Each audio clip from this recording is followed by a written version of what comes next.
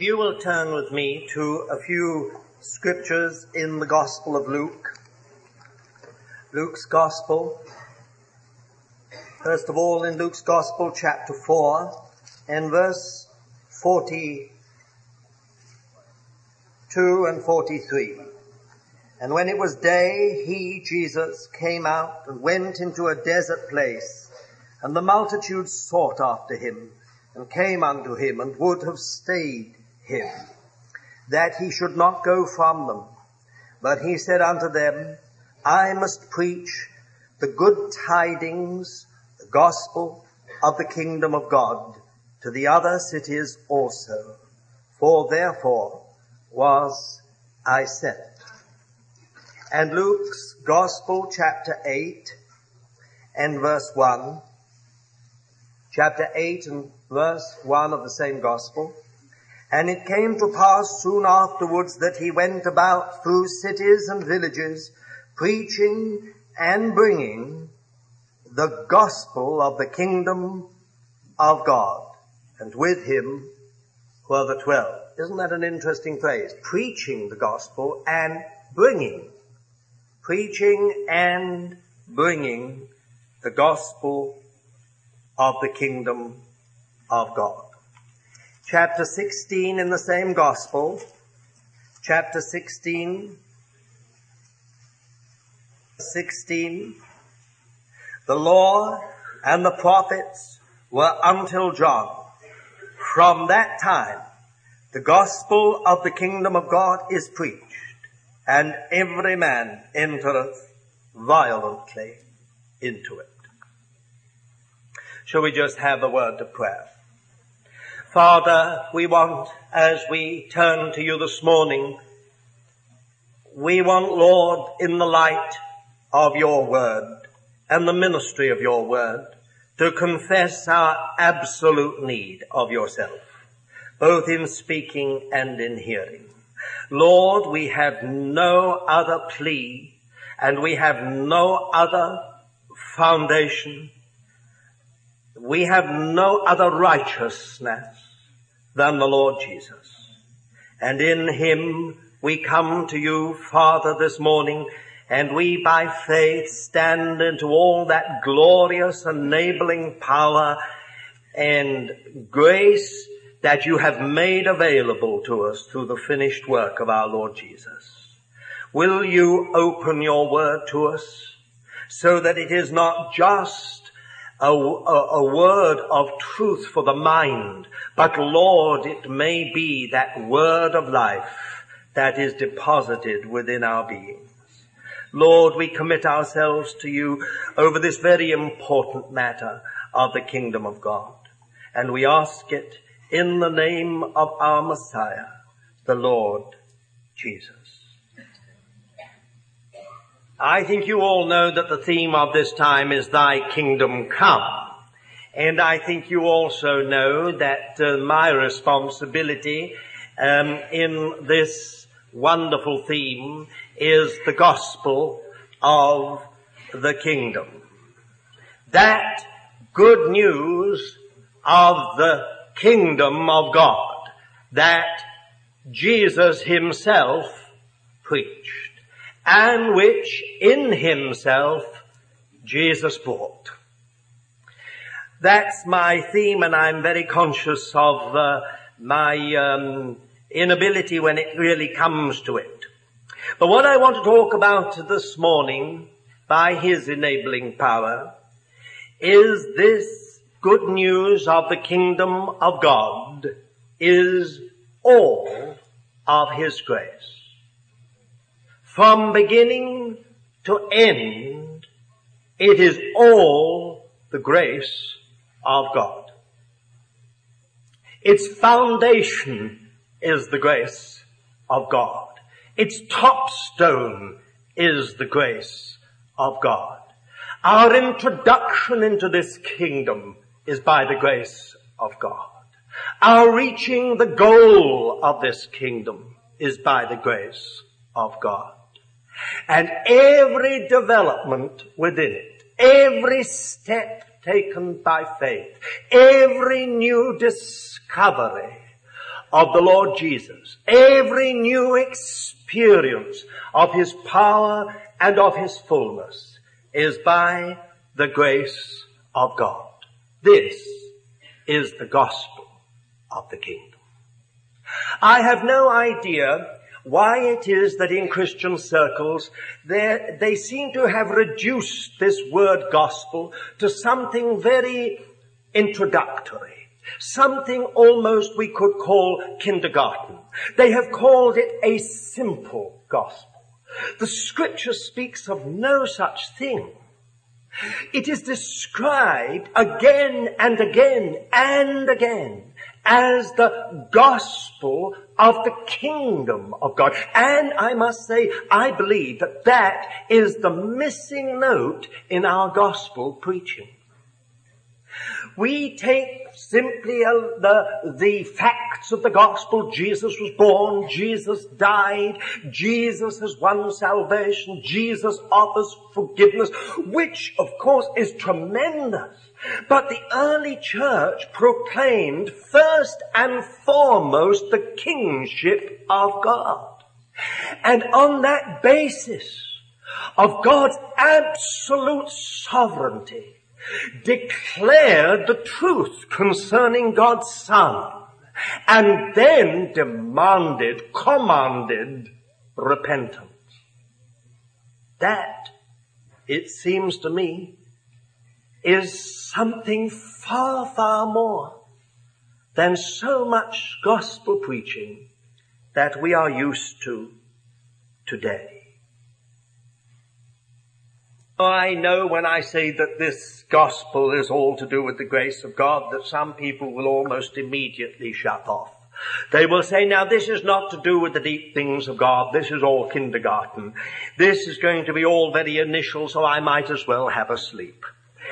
If you wish to sleep, please feel at liberty to do so. But in my estimation, this whole matter of the grace of God is absolutely fundamental. It is fundamental not only to our entrance to the kingdom of God, but to every single stage in its development. In every single thing to do with the kingdom of God touching this earth, coming in our lives, coming into our circumstances, coming through the church into communities, into localities, affecting a nation, affecting nations. It is all to do with the grace of God, the sovereign grace of God. Brother Stephen has already mentioned that amazing talk that Nicodemus, one of the great rabbis of his day, had with the Lord Jesus in the night. And you remember those marvelous words in John's Gospel chapter 3 and verse 3. Jesus answered and said unto him, Verily, verily I say unto you, except a man be born anew or born again, he cannot see the kingdom of God. Nicodemus said unto him, how can a man be born when he's old? Can he enter a second time into his mother's womb and be born? Jesus answered, Verily, verily I say unto thee, except a man be born of water and of the Spirit, he cannot enter into the kingdom of God. That which is born of the flesh is flesh, and that which is born of the Spirit is spirit. Marvel not that I said unto you, ye must be born again. Now this second birth is something beyond fallen man in himself. The greatest scientists cannot produce a second birth. The greatest doctors of medicine cannot produce a second birth. The greatest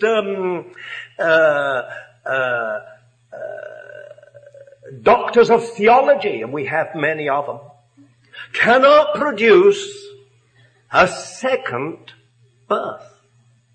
Only only the grace of God can bring a man or a woman to a second birth. Only the abounding grace of God can bring a man or a woman, whoever he or she is, whatever their background, whatever their cultural context, whatever their pedigree or lack of it, whatever. Only the grace of God can bring us to the kingdom of God. Now once we begin to see that, we begin to understand why in this same chapter, in this talk with Nicodemus, Jesus went on to say, and as Moses lifted up the serpent in the wilderness, even so must the Son of Man be lifted up, that whosoever believeth may in him have eternal life. For God so loved the world that he gave his only begotten Son, that whosoever believeth on him should not perish, but have eternal life. Now what I'm saying is this. The good news of the kingdom is that God alone has done the impossible. That is the good news of the kingdom. Let me try to explain what I mean. This really is good news. What is impossible to fallen man? What is impossible to the best of fallen man? To the most educated of fallen men? The most religious of fallen man? What is impossible to fallen man, whether he is bad or good, ignoble or noble? God has made possible through his grace. Fallen man, man born of Adam, however clever, however resourceful, however knowledgeable, however gifted, however religious, is barred from the kingdom of God. Do you remember when man fell right at the very beginning of the record of the word? God set cherubim at the tree of life with a flaming sword, lest man seek to enter into the kingdom of God, become recipients of God's eternal life in their fallen state. It is a picture of something tremendous. In other words, God put a veto on fallen man. You can have your League of Nations, your United Nations. They can talk about golden millenniums and utopias. They can seek with this ideology or that ideology or this philosophy or that philosophy or this political system or that political system to try and bring peace on earth and unity and prosperity and love, and every one of these great attempts ends in bondage, in corruption, in wickedness, in enslavement, in evil. God has put a veto on Adam and all that are in Adam. He has put a veto on us. We're barred from this kingdom. The gates to this kingdom are closed. And I look at some of the scriptures in this matter, they almost make a shudder run through us. You've got your Bible with you. Just give you a few. The first letter of Paul to the Corinthians, chapter 15 and verse 15. Now this I say, brethren, that flesh and blood cannot inherit the kingdom of God, neither doth corruption inherit incorruption. Did you hear that? We hear this at every funeral service normally, and it goes in one ear and out the other. Listen again. Now this I say, brethren, that flesh and blood cannot inherit the kingdom of God, neither doth corruption inherit incorruption. You have to be born of the Spirit. Only that which is born of the Spirit can inherit the kingdom of God. Only that which is declared righteous by God Himself on the basis of the finished work of the Lord Jesus can enter into the kingdom of God. Flesh and blood. Now this is a very comprehensive term. He's not saying, as some people, especially those with kind of Hellenistic ideas, we tend to think flesh. Oh yes, flesh is always evil. Flesh is bad. If only we could be rid of the flesh. If we could say goodbye to the body. If somehow or other the physical could be laid on one side, then we shall be pure. Satan himself doesn't have flesh. Nobody thinks of that. As if by getting rid of the body, and getting rid of the physical, we become pure. This is a Hellenistic idea. This is one of these unbelievable things that seeped into the whole theology of the church and has influenced everybody, so that somehow or other we get this idea that flesh is evil. But my dear friend, this flesh and blood can be so good, so noble, so religious, so devoted, so zealous. It can know the Bible from Genesis to Revelation, but it cannot inherit the kingdom of God. It's only when we're born of the Spirit. Does it mean that when we're born of the Spirit, we lose our flesh? Of course not. It may have to be crucified. God may have to do so. But in the end, our entire spirit, soul, and body will be preserved entire unto the coming of the Lord Jesus.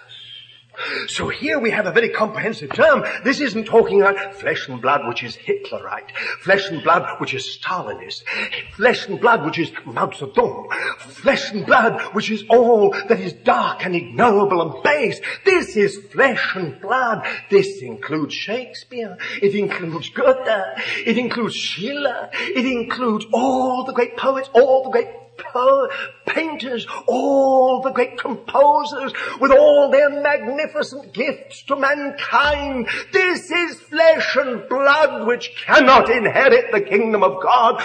Not because God doesn't like the creativity that is in us, not that God doesn't like the genius that He's placed within us, but because there is a poison in fallen man which can never be trusted, not now, neither in the age to come. It has a divine veto on that kind of man because he is never safe. So, my dear friends, we have here an amazing scripture. It's very comprehensive. Now, of course, most people always understand only these kind of scriptures. 1 Corinthians chapter 6. Here it is. Same chapter again. 1 Corinthians chapter 6 from verse 9. Oh, know ye not that the unrighteous shall not inherit the kingdom of God? Be not deceived, neither fornicators, nor idolaters, nor adulterers, nor effeminate, nor abusers of themselves with men, nor thieves, nor covetous, nor drunkards, nor revilers, nor extortioners shall inherit the kingdom of God. This kind of flesh and blood we're more acquainted with. Anyone who's sensible understands straight away this kind of flesh and blood cannot inherit the kingdom of God. But then we turn to Galatians chapter 5 and we get something more of a shock. In Galatians chapter 5 and from verse 19, here we read, Now the works of the flesh are manifest, which are these: fornication, uncleanness, that comes nearer to many, lasciviousness, idolatry, sorcery, enmities, strife, jealousies, wraths, factions, divisions, parties, envyings, drunkenness, revellings, and such like, of which I forewarn you, even as I did forewarn you, that they who practice such things shall not inherit the kingdom of God. Now, my dear friends, when we take a good look at this kind of thing, if we're honest with ourselves and face the facts, we're barred from the kingdom of God. Even if we felt that there was no jealousy in us, if we felt there was no party spirit within us, if we felt there was no partiality within us, if we felt there was no uncleanness in mind or thought or heart, still we're flesh and blood, fallen flesh and blood, self-centered flesh and blood, egocentric from the moment we enter this life. And upon us there is a divine veto. Now let me put it another way. Only those who are as righteous, listen carefully please, those of you who are awake. Listen again. Only those who are as righteous, as pure, as holy, and listen, as perfect as the Lord Jesus can enter the kingdom of God. I'm going to say that again. I know you all know it. This is the gospel that ought to be preached normally. Listen again.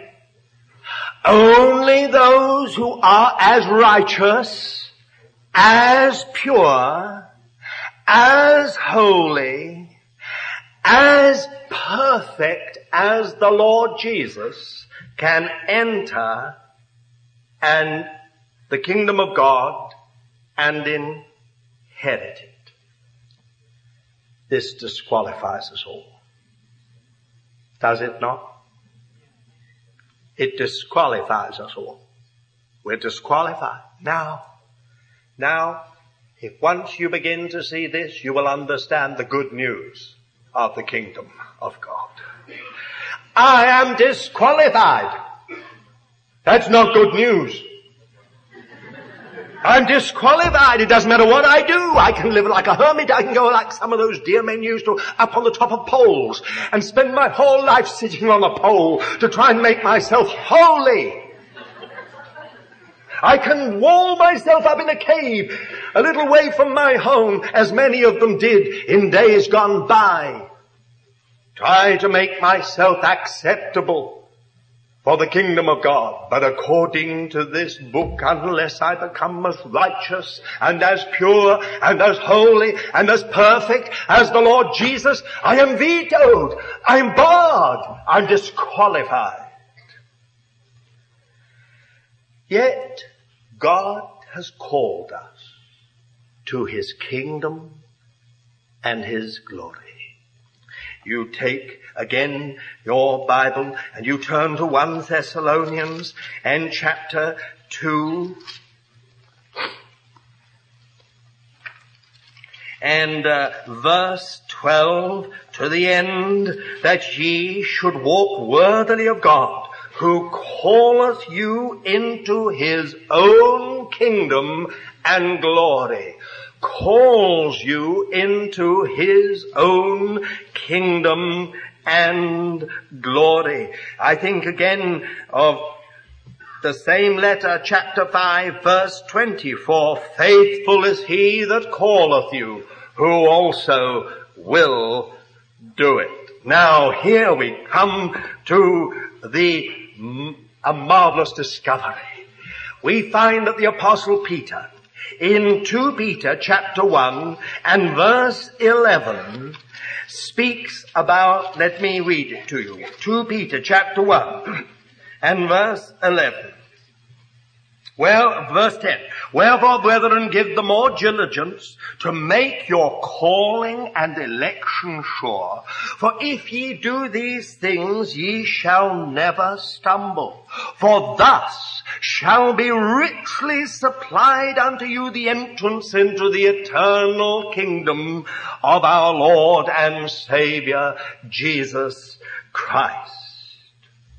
How can we have this rich supplying of this entrance into the kingdom of God's eternal glory? How can we know this? How can you and I actually come to the kingdom, and not just into the kingdom, but come to the throne of God within that kingdom? How can you and I be educated and finally qualified for the kingship of God? How is it possible? Only one way. By grace have ye been saved, through faith, and that not of yourselves. It is the gift of God, lest any man should boast. Did you hear that very simple gospel word? By grace have ye been saved, through faith, and that not of yourselves. It is the gift of God. He saves us through His grace. He doesn't merely save us. Listen carefully to me. This is the good news of the kingdom. He begets us. He actually brings us to a new birth, to a second birth. It would be marvelous if we were saved but minions in the kingdom of God. It would be marvelous if we were eternally saved just to be subjects in His kingdom. But He does far more than just save us. He begets us again. In other words, He becomes Father to us. He actually, as it were, brings us to a second birth, whereby you and I are born of the Spirit and qualify for inheriting the kingdom of God. Oh, well, if you want to turn to it, I've already given you one scripture in John's Gospel. Let me give you the one in 1 Peter and chapter 1. 1 Peter and chapter 1 and verse 3. Listen to this wonderful word. Blessed be the God and Father of our Lord Jesus the Messiah, who according to His great mercy begat us again unto a living hope by the resurrection of Jesus the Messiah from the dead, unto an inheritance incorruptible and undefiled, and that fadeth not away, reserved in heaven for you, who by the power of God are guarded through faith unto salvation, ready to be revealed in the last time.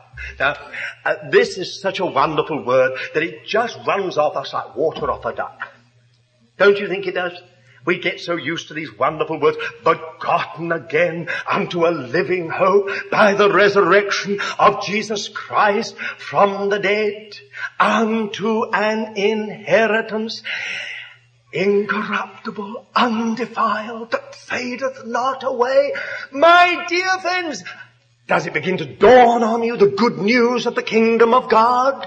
You, by the grace of God, have not only been saved if you have put your faith in the work of the Lord Jesus and the person of the Lord Jesus. You have not only been merely saved, delivered from the power of darkness, transferred into the kingdom of God's dear Son.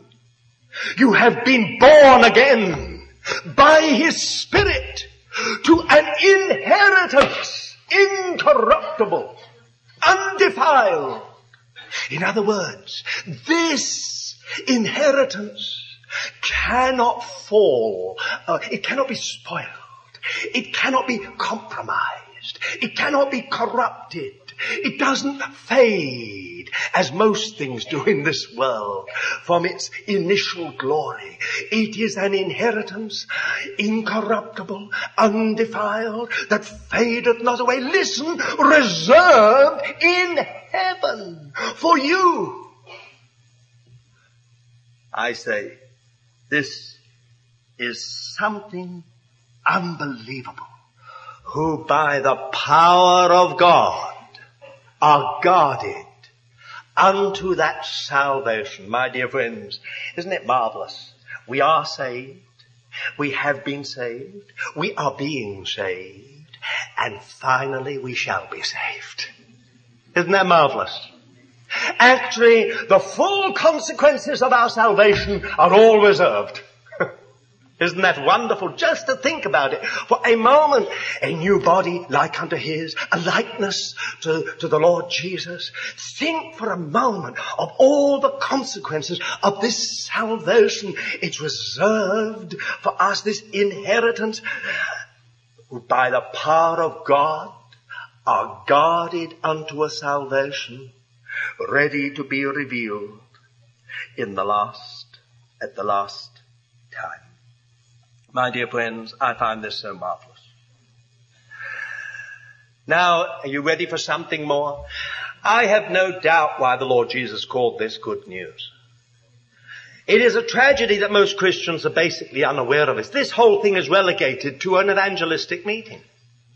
And the result is multitudes and multitudes of believers, of Christian believers, truly born of God, do not understand their salvation. They don't understand that grace lies at its foundation. They don't understand that every movement forward is by the grace of God.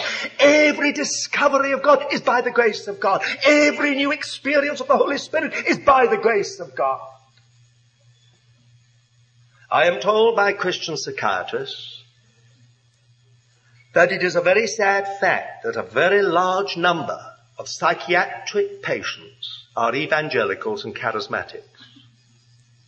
Isn't that interesting? And I'll tell you why. Because when a person becomes a believer, they suddenly take on a standard far, far greater and higher than anything they ever had when they were unsaved. And being saved by the grace of God, they know the love of God, but they feel God is always making discoveries about them. They feel that suddenly the Lord said this morning, "Oh, I had no idea that so-and-so was so rotten." And so we say, I cannot come into his presence. I cannot speak with him because he's discovered something about me. Actually, he hasn't discovered anything about you. You have discovered something about yourself. That's all. As if the Lord didn't know how rotten you were. Do you know that every one of us subjected to certain circumstances, to certain situations, to certain temptations would undoubtedly fall? Not one of us would stand but by the grace and the power of God. It is the only way that you and I can possibly stand, by the grace of God. Now, my dear friends, I have to tell you that if you're ready for something more, here it comes. Look at Romans. Because there's no wonder it's called good news. Now, having been given this by this dear sister, I better use it.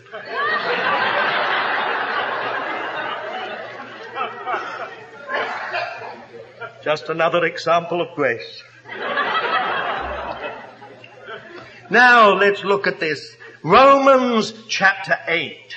Now here, listen to this wonderful word from verse 15. For ye received not the spirit of bondage again unto fear, but ye received the spirit of adoption, or placing, or recognition, whereby we cry, Abba, Father. The Spirit himself beareth witness with our spirit that we are children of God. And if children, then heirs of God and joint heirs with Christ.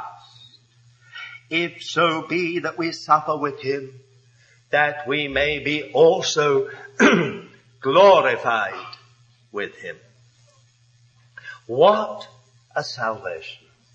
Not merely saved to be a subject or a minion in the servant, in the kingdom of God. Not merely born again of his Spirit and brought into a family, the family of God, but the Spirit of the Lord shed abroad in our heart, establishing a practical, relevant, living, day-to-day experience with the eternal God, the Most High. The Spirit is shed abroad in our hearts, crying, Abba, Father. Many Christians suffer. They do not know this relationship in practice. For them, God is still a distant schoolmaster. He is some huge disciplinarian. He is some kind of, if I may be so irreverent to describe it, but it's true of many believers, he's some kind of divine capitalist who has an enormous factory in which he works everybody to death. How few believers know the fatherhood of God. How few believers appreciate the fatherhood of God. How few believers really know, and I'm not talking about being familiar. I've heard people call God Papa. I think it's terrible. The Holy Spirit may be shed abroad in our hearts with this marvelous relationship, but God is still God. But we have a relationship with him. He is Father. He is Abba to us. Now, my dear friends, this, to me, is certainly good news. Only those whom God justifies are subjects of his kingdom and members of his family. Did you hear that? Only those whom God justifies are subjects of his kingdom and members of his family. How, we might well ask, could God break the hold which the power of darkness holds us with? How could he sever the link between us and a satanized and fallen mankind? I wonder whether most believers have ever really begun to understand Calvary. Sometimes some preachers dwell on the physical sufferings of the Lord Jesus on Calvary, and we do not underestimate them or devalue them. But the fact remains that Jesus only suffered physically for 6 hours. It is a most remarkable fact that the Gospels do not dwell on his physical suffering. We hear his cries. We hear the conversation. We hear the jeering of the crowds. The facts are given to us as in an almost journalistic way.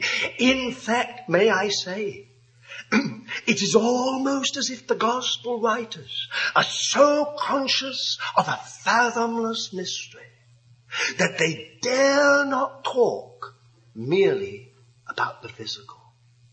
You have to go to the Old Testament to actually understand something of the agony of the one on the cross. In Psalm 22, there you had the most unbelievable account of Calvary from the eyes of the one on the cross.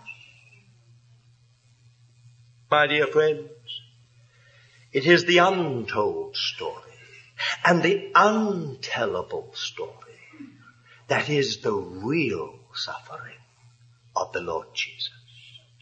I always take a few scriptures and I go for a journey with those who are with me through those scriptures. It is the only way I know of being able to communicate something of that work that the Lord Jesus did on the cross. I turn you first to Isaiah chapter 53 and verse 6. All we like sheep have gone astray. We have turned everyone to his own way, and the Lord hath laid on him the iniquity of us all. Now in the Hebrew the word is, he has made to gather on him the iniquity of us all. That is not just sin, but the most depraved word for sin. The sin that speaks most of the abominable depravity of sin. From Adam right the way through all the great figures of history, every single person ever known, Adolf Hitler, Stalin, Mao Zedong, all their iniquity came upon the Lord Jesus into one single human frame, was compressed, the iniquity of the whole world from its beginning to its end. But again, listen to this word. In John's Gospel, chapter 1 and verse 29, behold the Lamb of God, who beareth away the sin of the world. There is nothing more beautiful than a lamb, nothing more innocent, nothing more sweet, a newborn lamb. It is a symbol always to all people all over the world, whatever culture. It is a symbol of innocence, of purity, of righteousness. But then we have a most amazing thing. Even as Moses lifted up the serpent in the wilderness, so must the Son of Man be lifted up. Now a snake is exactly the opposite. It is a symbol of all that's dark, of all that's cunning, of all that's deceitful. It is a symbol of the underworld. It is a symbol in the name of Satan. It is everything that is poisonous, everything that is horrifying. And now we suddenly find that this Lamb of God upon the cross became the uplifted serpent, as if into himself he took the very poison of Satan, as if he took into himself that venom which has poisoned the whole of mankind and barred us from the kingdom of God. There's another scripture. If you will turn to it in Mark's Gospel, chapter 14, and this is a very interesting one. Mark's Gospel in chapter 14. Mark's Gospel, chapter 14, and verse 27. And Jesus said unto them, all ye shall be offended, for it is written, I will smite the shepherd, and the sheep shall be scattered abroad. But he is quoting the prophet Zechariah. But the prophet Zechariah didn't say that. The prophet Zechariah said, smite the shepherd, and the sheep will be scattered. If you look in the Hebrew, it does not say, I will smite the shepherd, nor in the Septuagint version, which the Greek version of the Old Testament, which the early church used. So why did the Lord Jesus change this word? Unless he was seeking to bring home to us, it wasn't Satan that struck him. It wasn't even mankind that struck him, Jew or Gentile. It was God himself who struck his own Son. When the Lamb became the uplifted serpent and all iniquity was laid upon him, God struck him. And out of the darkness, out of his tortured heart came the words, my God, why hast thou forsaken me?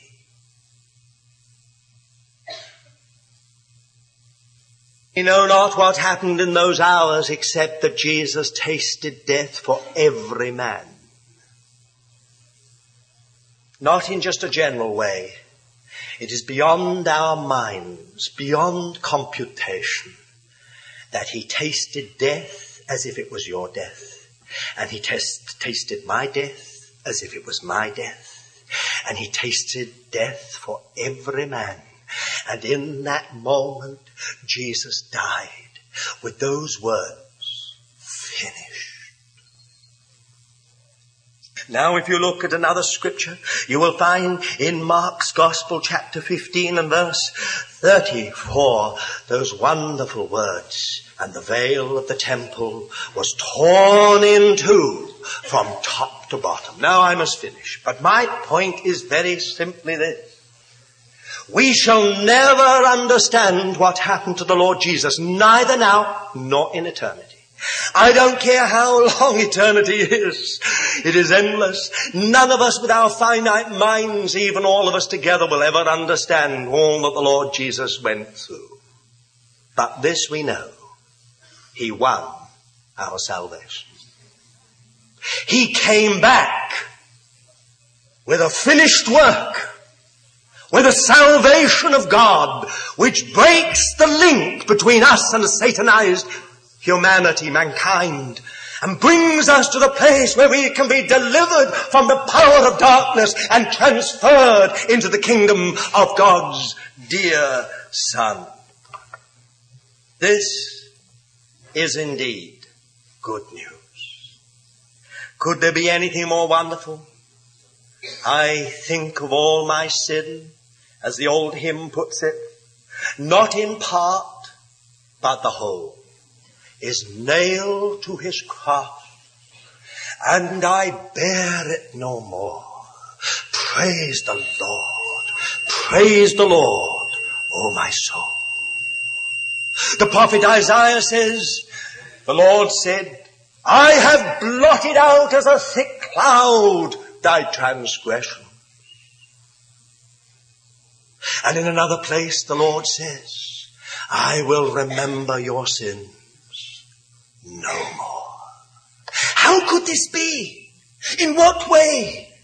This is how the Spirit of God through the Apostle Paul describes it. In 2 Corinthians chapter 5 and verse 21, he who knew no sin, God made to be our sin, that we might become the righteousness of God in him. Now, did you hear that? He who knew no sin, that's the Lord Jesus. God made to be our sin, your sin, my sin. That you and me, we might become the righteousness of God in him. How is it possible for me, for myself? I was disqualified from the kingdom of God. How is it possible for me to become the righteousness of God? Only when God justifies me on the basis of the work of the Lord Jesus. For my sin was not only cancelled, it was not only blotted out, it is not only remembered no more, it has been transferred.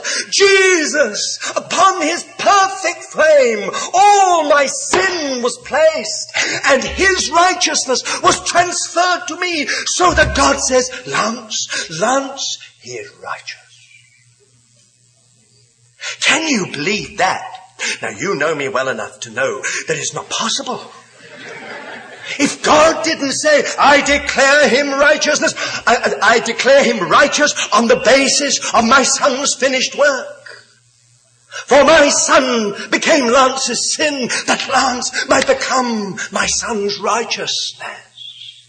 This is what it means to be justified, just as if you'd never sinned. Oh, it's such good news that most believers can't believe it.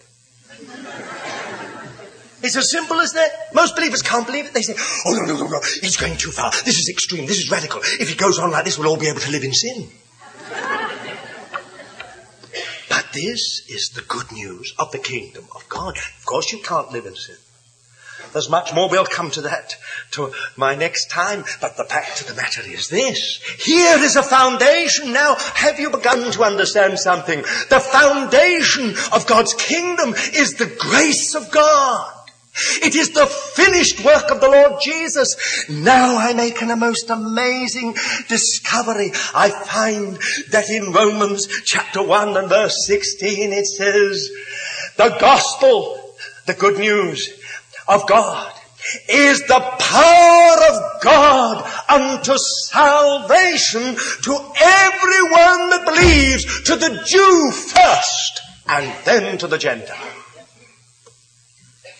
Now, think of that. Or I think of 1 Corinthians chapter 1, where the apostle again puts it in a slightly different way, but it's the same idea. Verse 17, for Christ sent me not to baptize, but to preach the gospel, not in wisdom of words, as the cross of Christ should be made void. For the word of the cross is to them that perish foolishness, but unto us who are saved it is the power of God. Verse 24, unto them that are called both Jews and Greeks, Christ the power of God and the wisdom of God. My dear friends, here then we begin to understand the good news of the gospel. How can you and I enter into this kingdom of God? Only when we humble ourselves. There is none of this kind of presidential election atmosphere that is so often found in so many of our evangelistic meetings. We sell Jesus as if he's a commodity. We devalue him. We make him all sweet and sentimental. We make him appealing. We make him popular. And somehow or other then we ask people to vote for him. Put up your hand. I'm not saying you cannot be saved by putting up your hand or by standing up. I myself came to the Lord when I stood up in a meeting. I thank God for such a challenge. But the fact remains that this gospel is not some presidential election. It is not some appeal to you to throw your weight behind Jesus. It is not some appeal to you somehow or other to vote for him. It is not an appeal to you to do him good, to put your energy and your gifts at his disposal. This gospel is that you and I need to humble ourselves before God, and we need to repent from all our dead works. We're to turn away from our sin, turn away from our... If there was more old-fashioned conversion, with people weeping over their sin, we would not have the immorality we have in the church, and we wouldn't have this superficiality in the church. We wouldn't have all this worldliness in the church, because men and women would have at their very heart of their experience repentance. And this is the gospel. Look anywhere in the whole New Testament and you will find every apostle, every evangelist, it was the same. Repent and believe on the Lord Jesus. My dear friends, this is something. Humility, repentance, faith. The three essential constituents if you and I are to be saved. If you and I are to be born of God. But just wait, I haven't finished. I will finish. Don't worry. A few moments. I haven't just yet finished. Listen carefully. Listen carefully, because this comes home to us as believers. But the foundation of all God's dealings with us, from the day you and I are saved, from the day we were born of God, is the same grace and the same finished work of the Lord Jesus. And now, here I come to it. Listen carefully, please. Those of you who are asleep, please wake up. Here are the three things. Only if we humble ourselves can we go on. That is why God abominates pride. Where there is pride of any kind, it bars us from any progress in the kingship of God. It frustrates the purpose of God in our lives. I have seen people come into an experience of the Holy Spirit that's changed their whole lives. And I've seen other devoted believers who have not. And then they come to me, these devoted believers, and they say, why? So-and-so is a ragtag person. They're just no good. There must be something wrong with this whole matter to do with the Holy Spirit. So-and-so is absolutely nothing. And now, look, he comes into a real experience of the Holy Spirit. And I've been serving the Lord for years and years and years. And I don't. And I'll tell you why. There is no humility. And not only no humility, but my dear friends, I'll tell you something else. You're trusting in your zeal and your devotion and your work as if that will win God's favor and bring you into a deeper experience of the cross, or a deeper experience of the Holy Spirit, or a deeper discovery of what the church is. My dear friends, it's so simple. I find it terribly hard. I don't know about you. You see, the foundation for God's kingdom is grace. So here I come and I feel, well, I'm a Jew. I think I have a better chance than you. After all, these people are my relatives. So I feel like the Apostle Paul did. I feel I have a claim on you, Lord. Now, these others here, they're good folks. They've been saved, but they're only Gentiles. I'm a Jew, Lord. I'm a Jew. And you know, the Lord doesn't do anything. And then I see someone who's a Gentile, and not just an ordinary Gentile. He comes from a family of convicts. He has behind him nothing but bad and delinquency in the whole of his life. And I see him enter into fullness and into power, and he begins to see, and I think, what's wrong? Here am I. My mother came from the tribe of Benjamin. My father came from the tribe of Judah. Abravanel, the great Jewish, is one of my relatives. And here am I, Lord. What's wrong?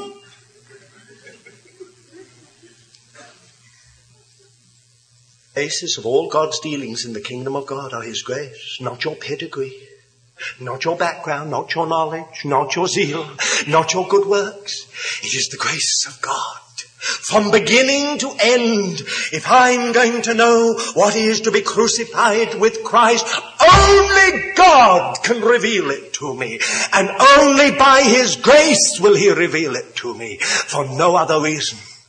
And if I'm to know the Holy Spirit in all His indwelling, the fruit of the Spirit, it is only by the grace of God I shall know the work of the Holy Spirit. And if I'm to know the anointing of the Holy Spirit with all His gifts and all His power, it is only by the grace of God that I will know such an anointing. And if I'm to see what the church is and practically be in its building up related to other brothers and sisters, then it'll only be by the grace of God. My dear friends, when you sit down and think about it, this is good news. If it really was a question of pedigree, if it really was a question of our background, if it really was a question of our studies, if it really was a question of our zeal, where would we be? No, my dear friends, here we have something so marvelous that I say this is the good news of the kingdom of God. Many, many years ago, God gave a vision to a certain Hebrew prophet called Zechariah. It was all to do with the testimony of Jesus. It was to do with the building program. Zechariah was so burdened. Everything seemed to be going wrong. And then God showed him this 7-branch menorah, this lampstand, and the 2 olive trees. And then came the word, not by might, nor by power, but by my Spirit, saith the Lord of hosts. Who art thou, O great mountain? Before Zerubbabel thou shalt become a plain, and his hand shall bring forth the top stone with shouts of grace, grace unto it. The work began in the grace of God. It developed by the grace of God, and it would end by the grace of God. Here then is the good news of the kingdom of God. Any man or woman who finally comes to the throne of the Lamb, who finally overcomes and sits down with the Lord Jesus in his throne, who is part of that bride of that city that will reign with him forever. It will be all of grace. May the Lord bless every one of us and this preaching this morning of the gospel. May it reach our hearts. Shall we pray?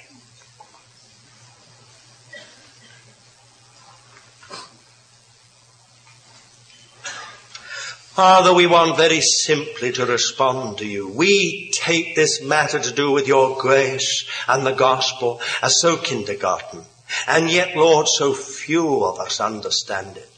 And when you begin to deal with us, and when you begin, as it were, to disturb us and turn us upside down and inside out, then, Lord, we become neurotic, nervous, full of accusations from the enemy and charges. Oh, Lord, let this gospel of the kingdom get into our hearts this day. And may we know that whom God justifies, who can accuse? Lord Jesus, work in our hearts in the most wonderful way to open the eyes of our hearts, to understand in a new and fuller way than ever before this matter of the gospel of the kingdom.